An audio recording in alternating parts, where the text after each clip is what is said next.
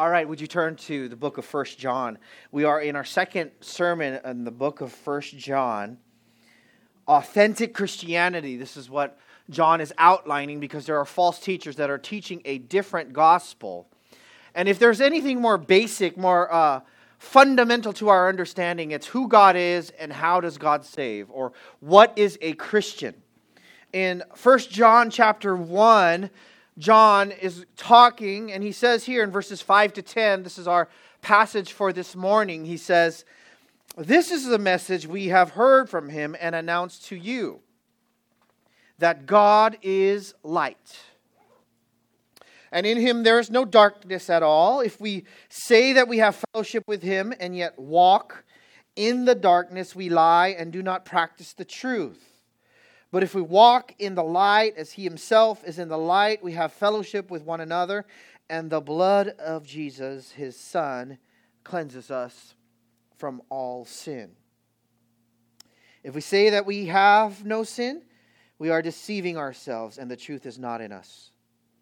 If we confess our sins, he is faithful and righteous to forgive us our sins and to cleanse us from all unrighteousness. If we say that we have not sinned, we make him a liar, and his word is not in us." Father, we just pray this morning, we ask that you would give us understanding to this text. We ask that your Spirit would help me to preach. We ask that your Spirit would help our ears to listen, that we would bow to the word of Christ, that we would see it and accept it and live it and love it as true, because it is true. We pray, Father, that you would do a mighty work as we read and hear about the text, that you would illuminate minds and hearts. Do that work. In Jesus' name, amen. I remember when we were having our memories about our old fellowship groups, and I remember I had this good friend in my fellowship group. His name was Kenyon. And they started coming to our group. The Youngstrom started coming to our group. And I remember as we started preaching the gospel and teaching the gospel, that he started to understand very quickly that he wasn't a Christian. I think churches need to understand this, that if we preach the gospel clearly, folks will be confronted with the truth of the gospel and what the gospel does to people's lives. It sets their lives on a distinctly different pattern. If there is no distinct pattern, there is no salvation. 1 John is very clear with this. Okay? And so he saw that there was a distinct pattern of our group, many of the group who were following after Christ. There was love of the word. There was fellowship with each other. There was hatred of sin. And he knew he didn't have it. I remember one time we were in our small 2-bedroom, 1-bathroom house in Vallejo, and he said, "Can I talk to you?" And he pulled me into my study at the time. And he said, "Angelo, you're talking about this gospel, and I don't think I'm saved. I don't think I'm saved." And you see, if we don't preach the gospel clearly, this is John's whole concern. There are false teachers that are changing the definition of what a Christian is. If we don't preach it clearly, that God does save and salvation is free, but when you are saved, your life is markedly different. If that is not the case, then folks won't start to look at themselves and to say, am I really saved? The very sad thing, as one preacher said, is that we will see many go to hell at the portals of heaven. And the portals being the church. Because the church is not willing to confront. The church is not willing to be diligent. The church is not willing to be clear about the gospel and its call. And I remember as he said he wasn't saved. And I remember there was 2 years that gone by, and I just shared with him the gospel. And every time I saw him, I shared with him the gospel. And then he went into another ministry, and I remember a couple years later, and I said, "Kenyon, do you know if you're saved?" He goes, I know I'm saved now. Many of you guys know the story. He became a CHP, and he was shot in the neck, and he was pronounced brain dead, and he died just a few years after that. But I know I'll see him again. But if we're not clear with the gospel, brothers and sisters, the church is supposed to be the pillar of truth. And we've got folks that come into church all the time, that come into the services all the time, and praise the Lord that they come. We want as many folks to come, but we cannot dilute the gospel. If we dilute the gospel, if we make it ambiguous, if we say, oh, it's okay, I'm okay, you're okay, we're all going to get there somehow, without clearly preaching what Christ has called us to do, what Christ has called us to believe in, what a Christian really is, then we have a lot of confusion. And John is writing to that end. So my prayer, as God tells you in the text, is that this morning you would be certain of your spiritual state and turn to Christ. Whether you are saved, that you would be encouraged and continue to follow in Christ. Or if you're unsaved, if after this sermon you look at this and you say, you know what, I don't think I'm saved. I don't think I'm a Christian. That you would turn to Christ as well. When you understand the nature of salvation and the supernatural rebirth of a Christian biblically, you'll be able to get a better assessment of your own spiritual state. This doesn't happen with the easy believism that is taught in many, many churches today. The easy believism which says that I could just accept Christ when I was 5, 6, 7 years old, that I walked up the altar somehow, that I raised my hand somehow, and yet my life never changed. I never had a hunger for Scripture. I never wanted to be with other Christians. I just wanted that insurance. But I'm saved. No, you're not. The Bible says you are not. No, look at here. He says in 1 John chapter 1 and verse 5. And my first point is that God's character always creates change. Okay? God's character always creates change. Not that God's character always changes. That's not what I'm saying. I'm saying that God's character always creates change. In fact, in other words, to say, when God saves, the reason why people change, the reason why their hearts are different, the reason why they hunger after righteousness and they hate sin, the reason why they love the Word of God and they love other believers is because of the very character of God Himself. When God saves, He puts His own character in you. We know that's very clear later on, even in 1 John. This must be declared. It must be taught. This is always distorted. When God calls a people, He calls them out to be separate. He calls them out to be holy. This is not, again, I have to keep flipping back and forth. This is not to say you earn your salvation. Not at all. You don't earn your salvation by works or of righteousness. Salvation is free by trusting solely in Christ. But this is to say that there is a change in your life. This must be declared. John says, and this is the message we have heard from Him and announced to you. John is delivering a message that he himself has received. What's that message? He says that God is light, and in Him there is no darkness at all. That the character of God, if you were to describe it, is light. Now, a lot of folks, a lot of people in the world, when you call them on a sin, they always say God is love. They don't ever say this part. Do you ever hear that? Well, isn't God love? How can you judge me? Right? Doesn't the Bible say do not judge? Actually, the Bible does not say do not judge. That's false. The Bible says do not judge hypocritically or self-righteously. But the Bible never says for you to check your mind at the door and not have assessment and evaluation. In fact, 1 John is all about assessment. He says, these things I have written to you so that you may what? know that you have eternal life. You have to assess. Right? So, he says here that this message I received is about the very character of God himself. What is it? God is light. Here, part and parcel of the gospel message, we were talking about this in Home Fellowship Group, is the character of God. You can't have the gospel without the character of God. You can't have the gospel without God. People have to know who He is, that God is holy. He is altogether righteous. He is an unapproachable light, that you can't go to Him on your own terms.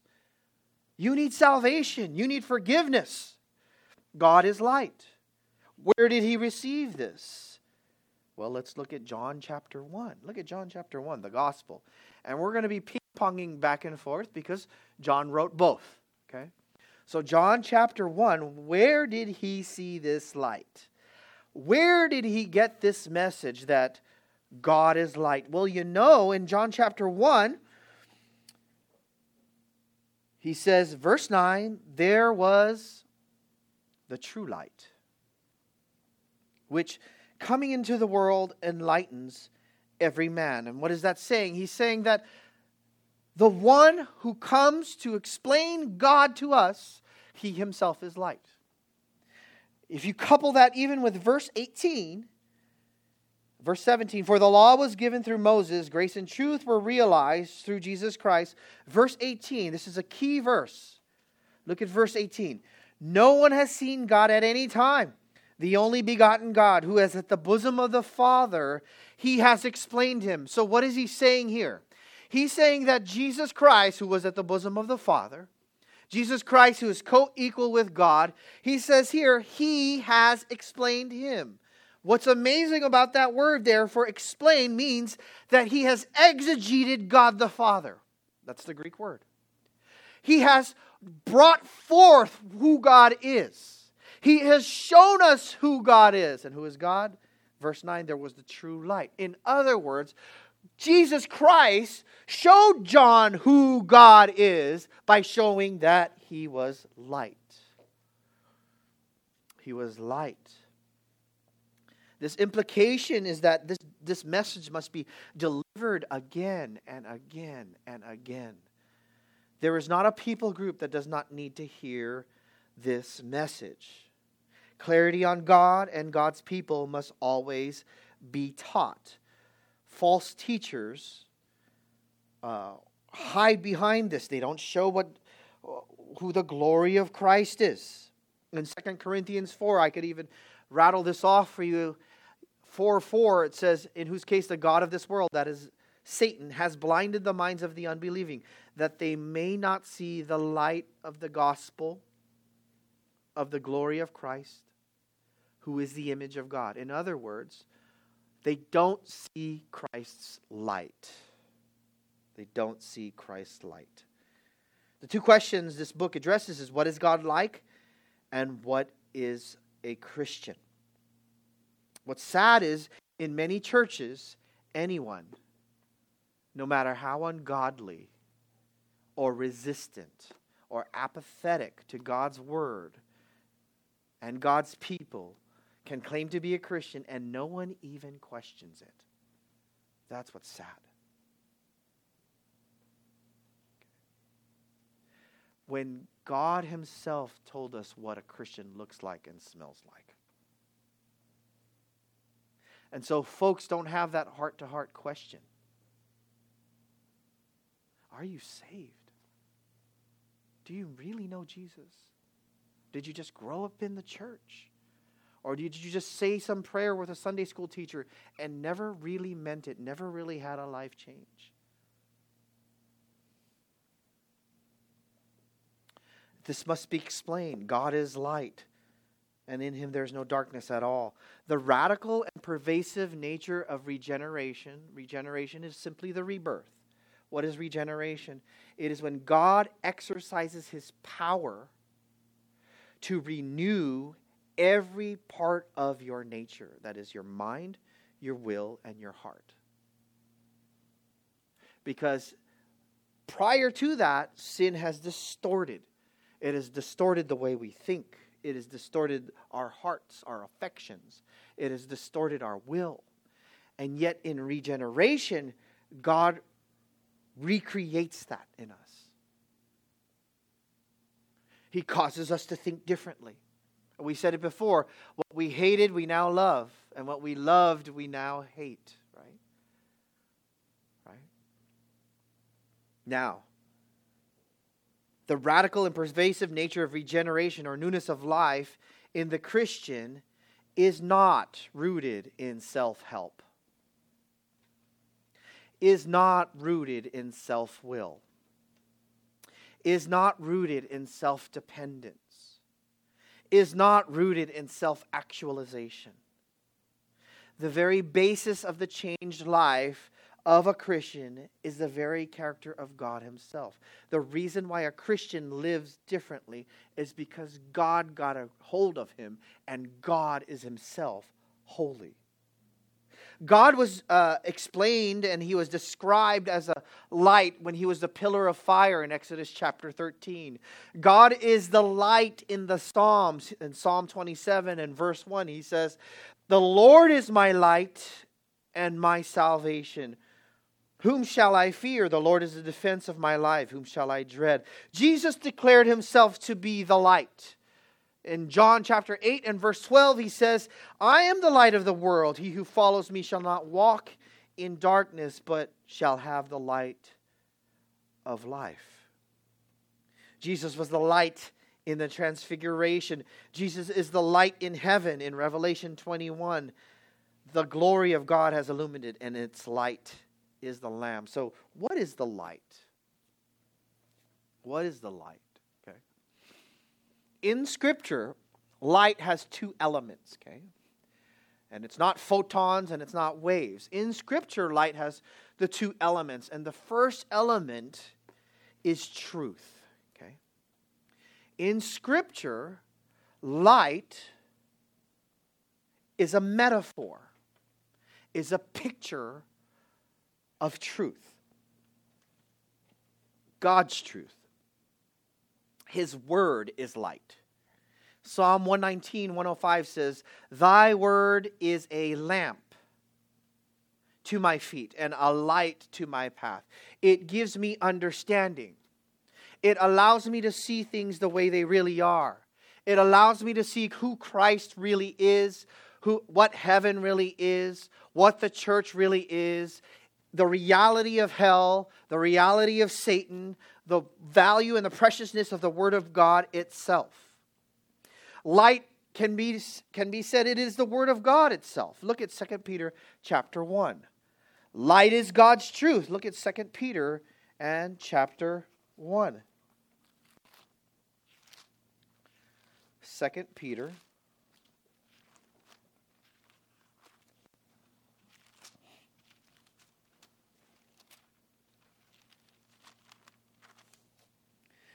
Peter chapter 1 and verse 19. This is amazing. Look, he says here in verse 17. Let me move up there. "When we receive honor and glory from God the Father, such an utterance that was made to Him by the majestic glory, this is my beloved Son, with whom I am well pleased. We ourselves heard this utterance made from heaven when we were with Him on the mountain." Peter is talking about the transfiguration. And then he says that I experienced this great experience. I saw Christ. I even heard God's voice. You understand? And he says in verse 19, "But I have something more sure than that experience." He says in verse 19, we have the prophetic word, that is Scripture, made more sure. In other words, he says, what is more sure, what is more certain than even me hearing His voice is the Word of God. You could base your whole life on this. You could give yourself to this. You could bank. You could trust in His promises. He says, you have this right here. Sometimes it's a little bit dusty. Brush it off. But he says, this is more sure. This is more certain. You could bank on this. He says, which you do well to pay attention. What does it do? It is a lamp shining in a dark place until the day dawns and morning star arises in your hearts. In other words, he says this, that the Word of God clearly allows us to see spiritual realities, allows us to see life experiences, allows us to see the reality of who Christ is by letting us see the truth. Light is God's truth. Okay? Light is God's truth. Secondly, light is God's righteousness. Light is God's righteousness. Notice there are many, many verses. I'm just going to show you a couple. Okay, it's not just the light. It's not just that light banishes away ignorance by giving us truth, but light also shows us the sinfulness that we live in apart from Christ Himself. Light is His own righteousness. Notice he says, go back to our book before in Ephesians chapter 5. Ephesians chapter 5. Light is righteousness. Okay? It has two elements, truth and righteousness. Ephesians chapter 5 and 6. He says, let no one deceive you. Notice Paul is saying the same lesson that John is telling us. He says, let no one deceive you. What is he saying? Don't let anyone lie to you. Don't let anyone lie to you. He says, with empty words. For because of these things, the wrath of God comes upon the sons of disobedience. People will lie to you and say it's okay. People will lie to you and say it's all right to live a certain way. To live without God, without a care for Christ, apart from His body, apart from His people, apart from His word. He says, don't let them lie to you. They're lying. He says, the wrath of God comes upon the sons of disobedience. Therefore, do not be partakers with them. For you were formerly darkness, and now, here it is, you are light in the world. This is not talking about the truth aspect. Notice he says, to walk as children of light. What do you mean? For the fruit of light consists in all goodness and righteousness and truth, trying to learn what is pleasing in the Lord. Do not participate in the unfruitful deeds of darkness, but instead even expose them. In other words, there's the aspect of light that is righteousness, that is holy, that is pure, that is good. And what God does in the Christian's life is He shines His light, and He shines His goodness, and He shines His truth, such that the Christian now is impressed in his heart, is impressed in her heart, that even if I do sin, I can't stay in it. I can't remain in sin. I can't stay in this filth. Why? Because God has captivated me, and my Father is holy, and my Father is true. Romans also says it this way: the night is almost gone, the day is at hand. Let us therefore lay aside the deeds of darkness and put on the armor of light. God will not save a people and leave a people to stumble in their own sin and squalor. It's amazing, isn't it? He's not going to let you. You want to come. You desire to come. It runs against His own character. Then it says, God is without darkness. In Him there is no darkness at all. Jeremy read James, and he says here in James that every good thing bestowed and every perfect gift is from above, coming down from the Father of lights, whom there is no variation or shifting shadow. When you look at God, and that word there is taken from the merchants back in those days, they used to try and sell bad vases. The vases would have a crack in it, and then they would fill it in with wax and try and sell it. And then you'd take it home, and then the water would spill out through the wax, right? And so what they used to do is they used to take those vases, and they used to look in the sunlight and move it around. And when they see the light kind of come through it, then they would say, there's a shifting shadow, there's a shifting variation. This vase is not good. I'm not going to buy this vase. What he's saying is that God is completely true. God is completely righteous. There is no ill in him. There is no evil. There's no shadow of doubt. There's no shadow of ill or evil or wickedness in God himself. And this is why when he takes over someone's life, when a Christian comes to Christ, when they have faith in him, they are overwhelmed with his truth. And they are overwhelmed with his righteousness. 1 Peter even says the same. You're a chosen race, a royal priesthood, a holy nation, a people for God's own possession, that you may proclaim the excellencies of him who has called you out of darkness. And then he tells you to keep your behavior excellent. In other words, as you see the light of the gospel and of the glory of Christ, your life is forever changed because of who God is. Now, knowing that God is light, and that light includes God's truth, here's the question, okay?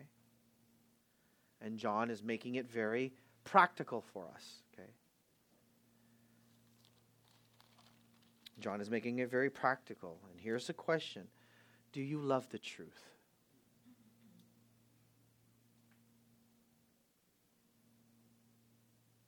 Do you love the truth? Because if God is light and the light is truth, do you love the truth? Do you absorb the truth? Do you seek the truth, namely God's word? Or do you mix man's advice and philosophies with God? Do you give equal footing in your mind and life to God's truth and other philosophies? Do you love his word? Do you fight for his word? Do you discipline yourself to hear his word, read his word, memorize his word? Are you growing in his truth? If you have no hunger for God's word, if you have no hunger to get around the teaching of God's word, the Bible says you're not saved. Why? Because God's children, every single one of them, love his word. Secondly, knowing that God is light and that the light includes righteousness, are you pursuing righteousness? Are you pursuing holiness? Are you one way at church service, or are you another way around at work or at school, in home, or in the secret? So first, God's character always creates change. Always. There is not one Christian who has been saved who has not been changed. God has no illegitimate children. Okay, look at this in 1 John, and we're going to get through this, so I'm not going to do a full exposition, but you notice here in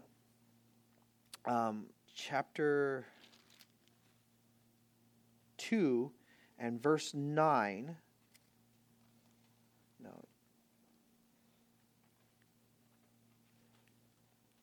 Notice he says, the one who says he is in light and yet hates his brother is in darkness until now. No. Notice he loves other Christians. The one who loves his brother abides in the light. There's no cause for stumbling in him. I want to go to chapter 3. Oh, here it is. Chapter 3 and verse 9. Listen to these words, okay? This is not me making it up. This is not RBC making this up, okay? This is God's word. This is the pure gospel. Notice he says in chapter 3 and verse 9, no one.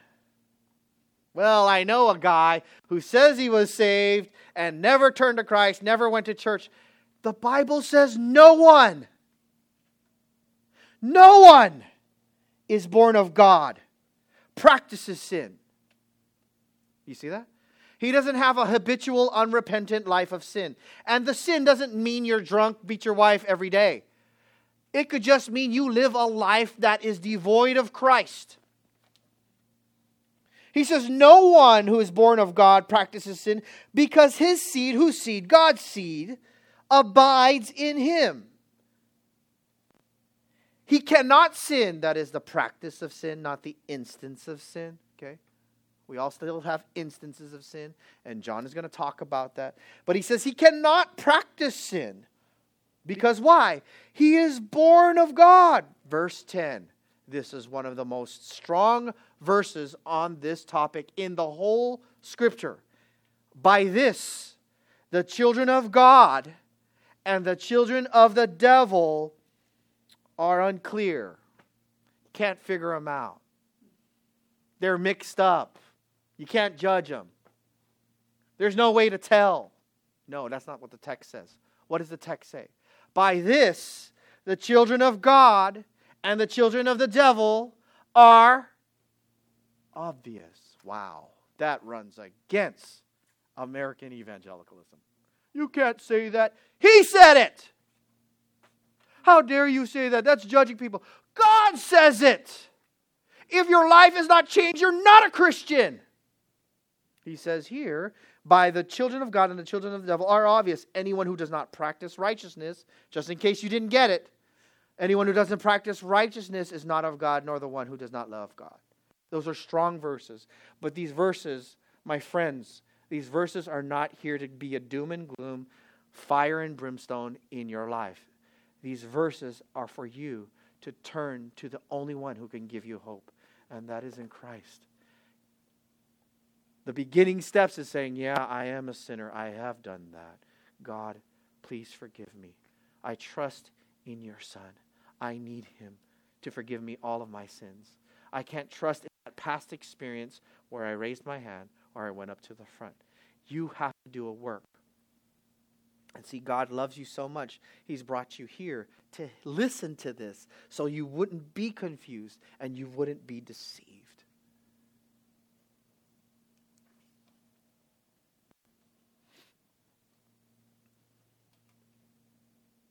Secondly, God's character always creates change, but secondly, God's people always undergo change.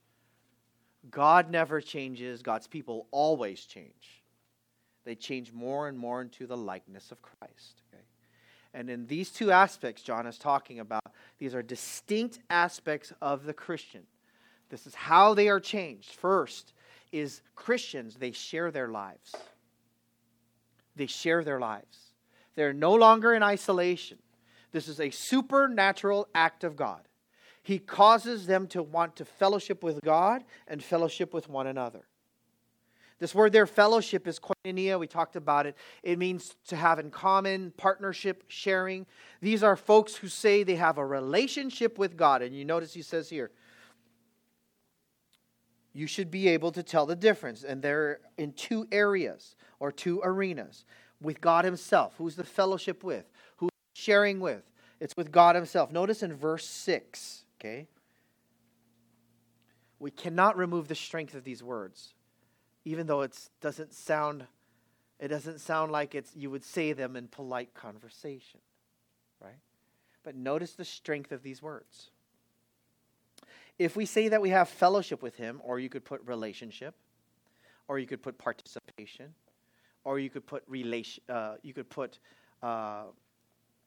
partnership, a sharing of life. If you say you know God, you could say it that way. If you say you know God and yet you walk in darkness, it says we lie and do not practice the truth. Okay? If you say you know God and yet walk in darkness, you lie and do not practice the truth. Okay? The Bible says this, okay? No matter what a person says with their lips, no matter if they said, I used to do this, I used to do that for Christ. No matter what they say, he says, even if they claim fellowship, closeness to God, if you walk in darkness, that is, the word there for walk, is a metaphor. It's used all over Scripture to talk about the totality of your life, the manner of your life, the behavior of your life. If you are walking in darkness, what is darkness? It's the opposite of truth and righteousness, right? You're walking in the world away from His truth. You're walking from righteousness away from what He calls that is good and of good repute and of good things of this world. I mean, good things of the Scriptures and all the things that He would cause us to think about of Christ and His holiness and His righteousness, He says, if you walk away from that, if your life is characterized by that, if you're apathetic, you don't care, your life is a pattern of walking away, He says, you're a liar.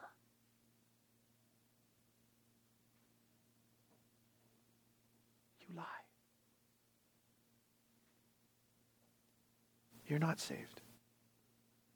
The word pseudomytha, where we get the word pseudo, right? We say pseudo to mean fake. It's fake. You have a fake faith.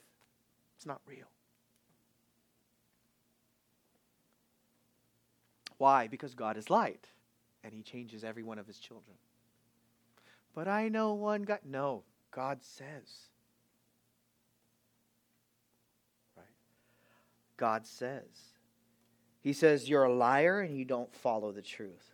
Notice, we lie and do not practice the truth. You're a liar. Because this change is, once again, based on the character of God. A true Christian will not remain in darkness. Can a Christian sin? Absolutely. Can a Christian sin heinously? Absolutely. Can a Christian stay in sin, unrepentant, habitual? No. You can't. You want to know why? His seed is in you. And you know when you get yourself filthy, you can't stand it. Is that right, brothers and sisters? I got to get right with God. I got to ask for forgiveness. I got to turn to Christ again. I can't live this way.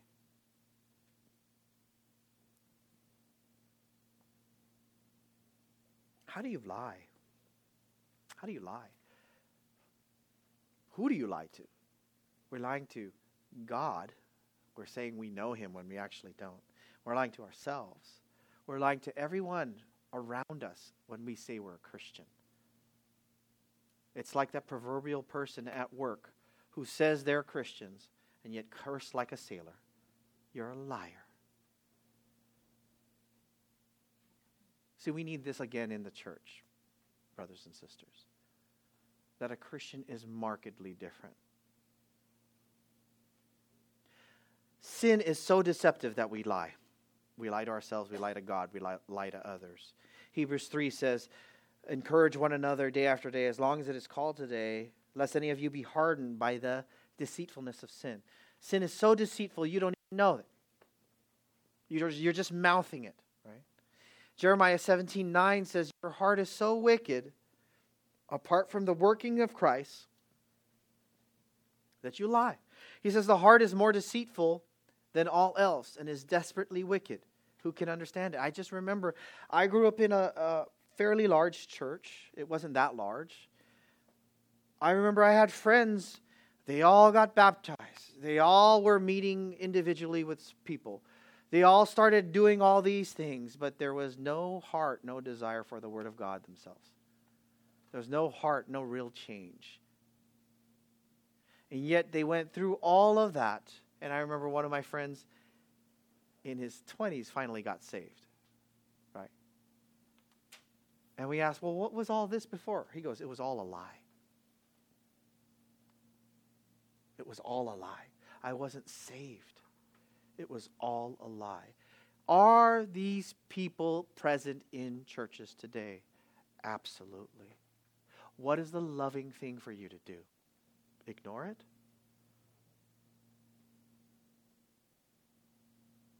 What's the loving thing to do? Oh, that's okay. Don't want to ruffle feathers. If someone had terminal cancer and I was a doctor and they came to ask me what was wrong with their throat because they started to develop cancer in their throat, and I said, it's okay. Everything's okay. Here's a cough drop. You would say I'm a lousy doctor, wouldn't you? Uncaring, unfeeling, not concerned at all for the benefit of that person. But the good doctor would say, let's get you on a regimen. Let's get going. Let's do this. I'm sorry to tell you, you have cancer. Let's get dealing with this. My friends, the loving thing to do is to show someone what a Christian is in the Scriptures, not what the world defines it, not what people's opinions are, but what the Bible defines as a Christian. And then ask them, is this you? If this is not you, there is big reason to be concerned. It's so confusing nowadays that folks think, as long as I say I'm Christian, and I am. If I say it enough, then I am. The Bible doesn't say that. You have not received regeneration. You have not been changed. Okay.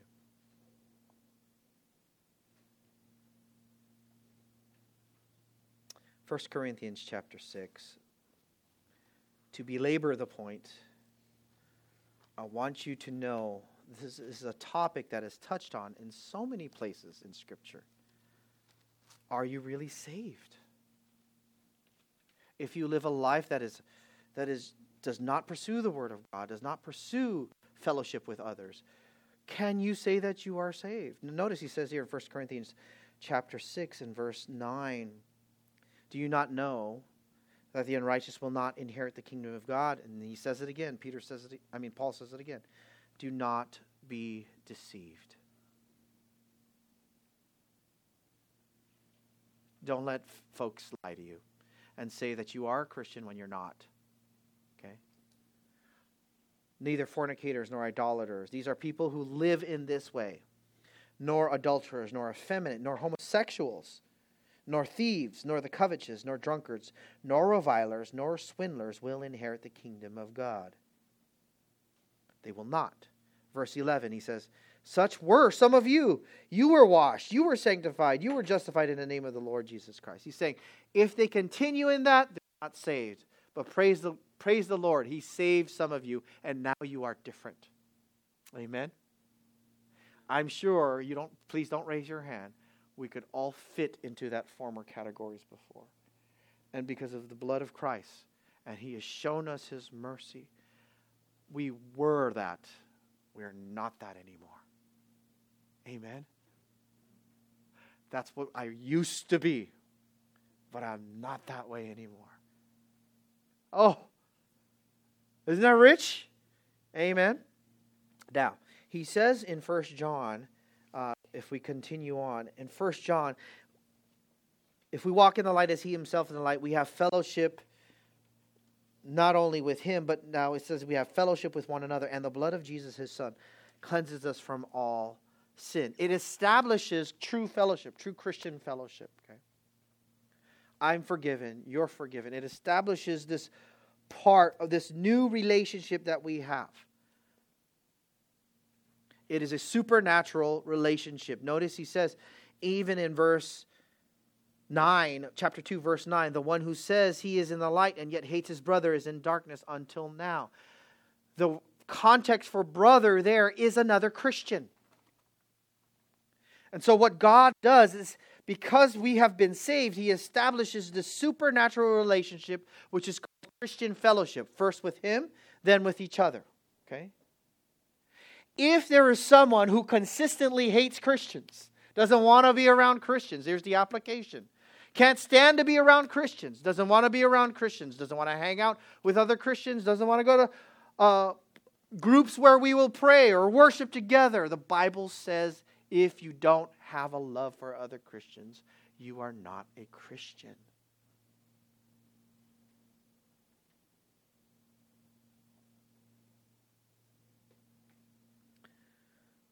If your brother,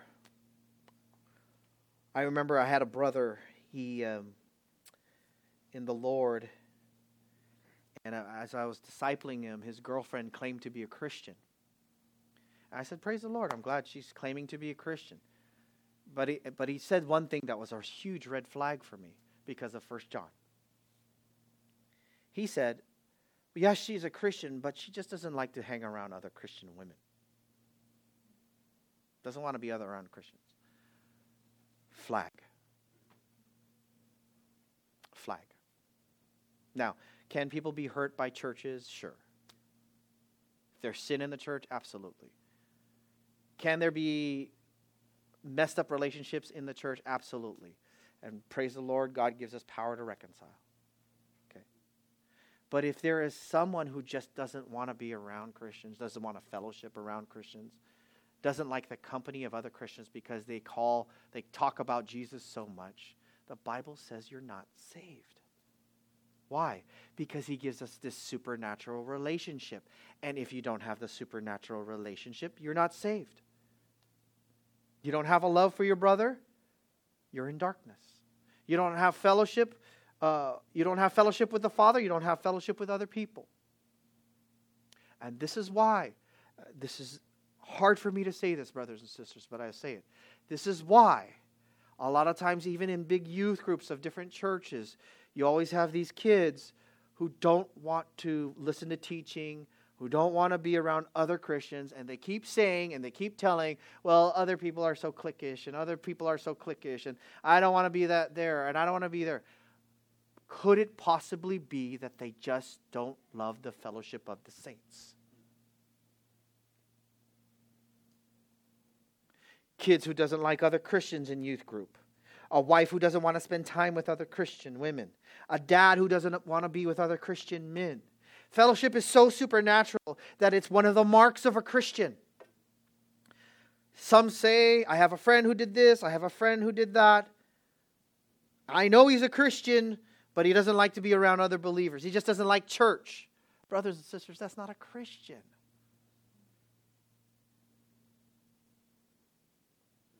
If it looks like a duck, walks like a duck, it's a duck.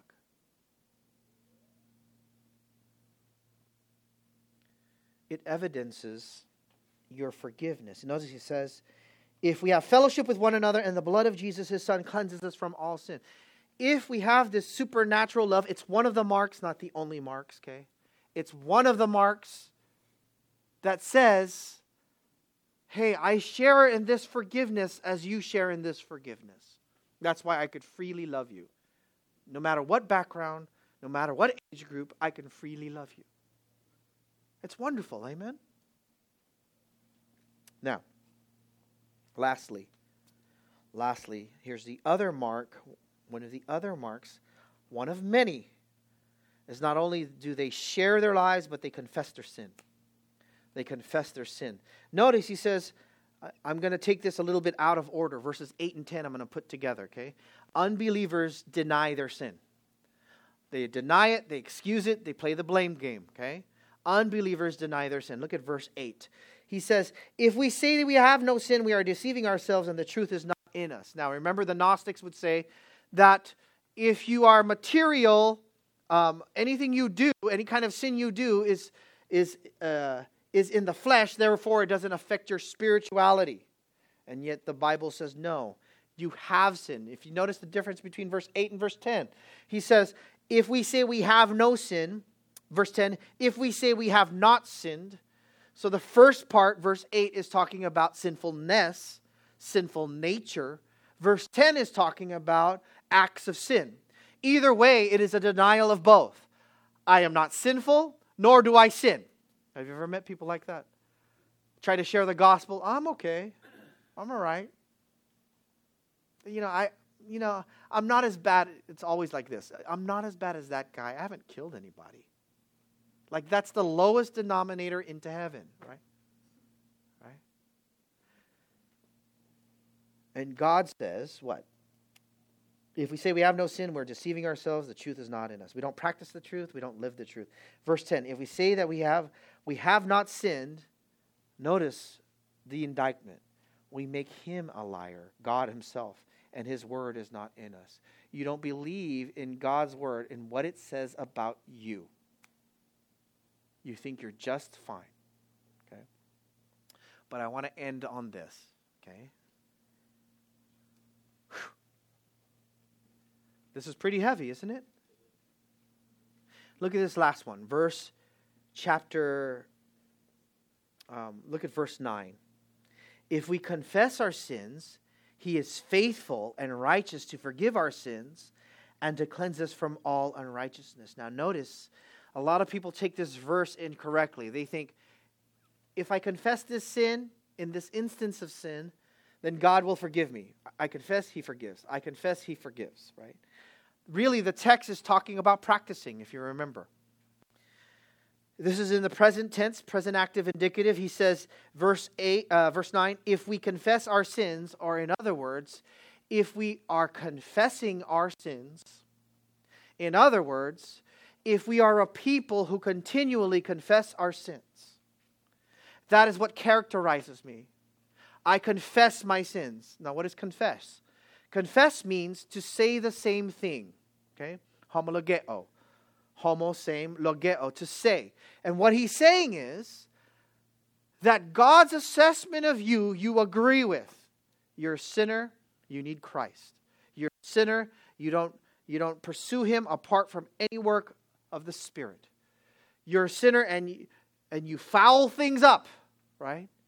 And the Bible says, no, when you are a person who continually confesses, this is the pattern of a Christian, not someone always making excuses, not someone always deflecting, or someone always blame shifting, okay?